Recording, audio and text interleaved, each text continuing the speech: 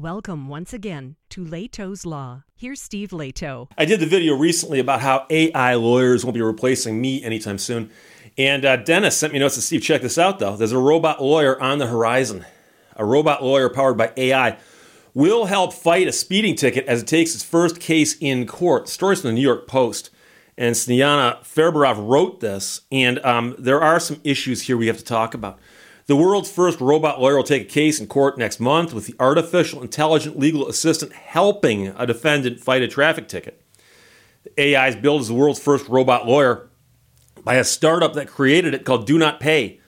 It will run on a smartphone and listen to court arguments in real time and then tell the defendant what to say via headphones. So in other words, the guy's going to go into court, or the gal, with a cell phone turned on, running the program, and the program through the cell phone will listen to what's happening in the court and then suggest to the person what to say in response through a headset that this person will be wearing. This all assumes that the person is allowed to bring the phone into the courtroom turned on, and they're not stopped from doing that, and that they can stand in front of a judge wearing an earpiece without somebody noticing it and saying, "Excuse me, take that out." We'll get there. The unprecedented hearing is slated to take place sometime next month, but the makers of the robot lawyer are not disclosing the location of the court or the name of the defendant.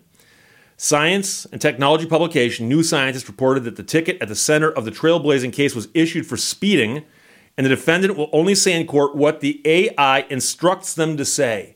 If they say it verbatim, there's a good chance it's going to go wildly off the rails. But should they lose the case, Do Not Pay has agreed to cover any fines, according to the company's founder and CEO, Joshua Browder. Now, of course, many of you are already catching the fact that paying the fine is only part of it. If it's a speeding offense with points associated, the person still gets points on their record, which, if they didn't fight the ticket, they could possibly negotiate away. So they are gambling by saying, I'm going to go in and fight the ticket with the robot and hope to get a better result than if I'd simply negotiated a deal with no points.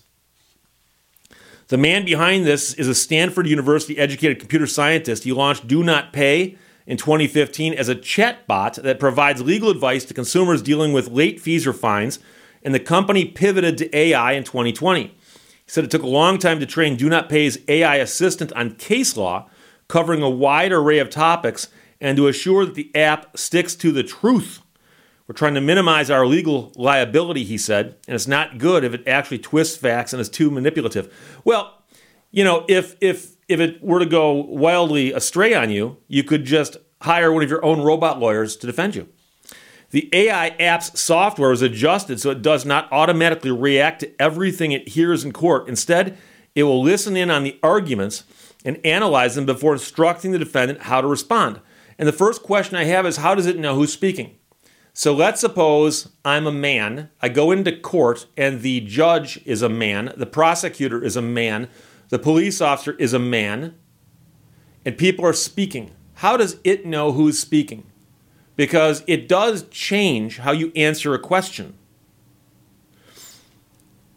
The man explained that his ultimate goal is to have his app replace some lawyers altogether in order to save defendants money. It's all about language, and that's what lawyers charge hundreds or thousands of dollars an hour to do, he said.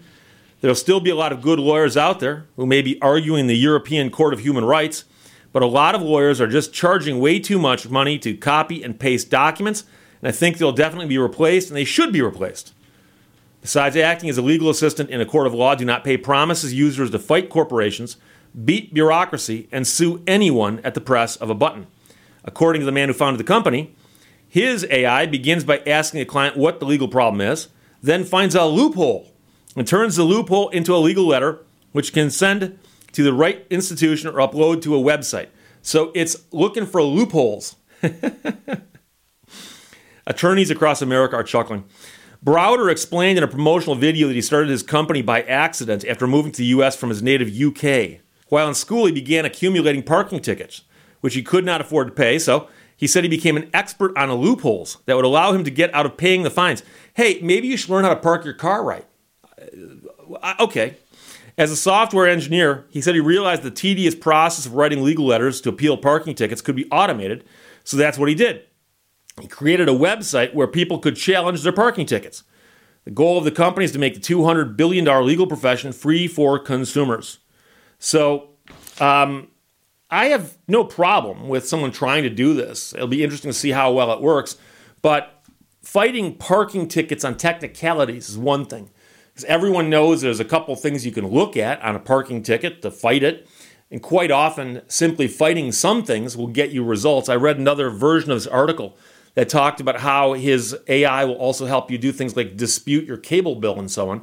But the bigger problem I have is that when you walk into court, for instance, if it's a civil infraction, okay, you might testify. So when you are testifying and you're in the witness box and you're sworn to tell the truth and you have an earpiece in and it becomes very obvious that you're getting your answers from somebody else, that's not going to go over very well. It won't. Now, I know some people are going to say, Steve, a bit about them telling you to turn your cell phone off and don't bring it to the courtroom, that's BS. They shouldn't be allowed to do that. Whether they should be allowed to do it or not, they do it. So there's a chance that this guy's going to get stopped and told, cell phone turned off, yes or no? And if he says, yes, it is turned off, when he gets called, if it's on, he could be in trouble for that. But let's assume that it gets past that point. And let's assume for a moment that okay, let's assume nobody cares, nobody notices, whatever. So he stands up and goes, Your Honor, I'm here to fight this ticket. Prosecutor goes, okay, we got the police officer right here. Call the police officer to the stand. And asks a bunch of questions of the police officer. Is this robot lawyer going to conduct a cross-examination? I mean, is it literally going to say, okay, I heard everything the man just testified to. Here's how you cross-examine him. I'd be curious to know how that works and see how it works, if it works at all. But then, simply, if somebody asks you a question, does it know the facts of your case well enough to tell you how to present your facts? Because as the guy pointed out, there's a problem with the AI possibly twisting the language and not being truthful. And there are some places where they can force you to testify on a civil infraction because it's not a criminal matter. So you may also choose to testify. So if you are testifying and they ask you a question, are you going to wait for the robot lawyer to give you an answer? And the interesting thing about this is the robot lawyer is at that point then doing something that lawyers don't do.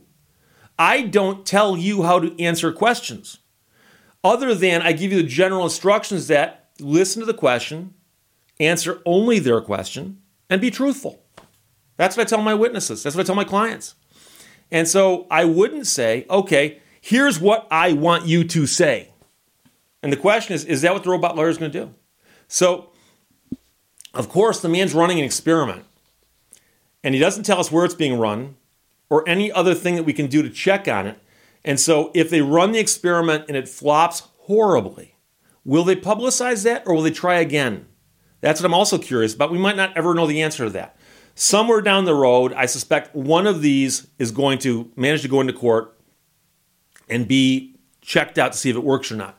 And I'll be interested to see the results of that. But there are certain things that are going to limit this robot lawyer's ability to practice law.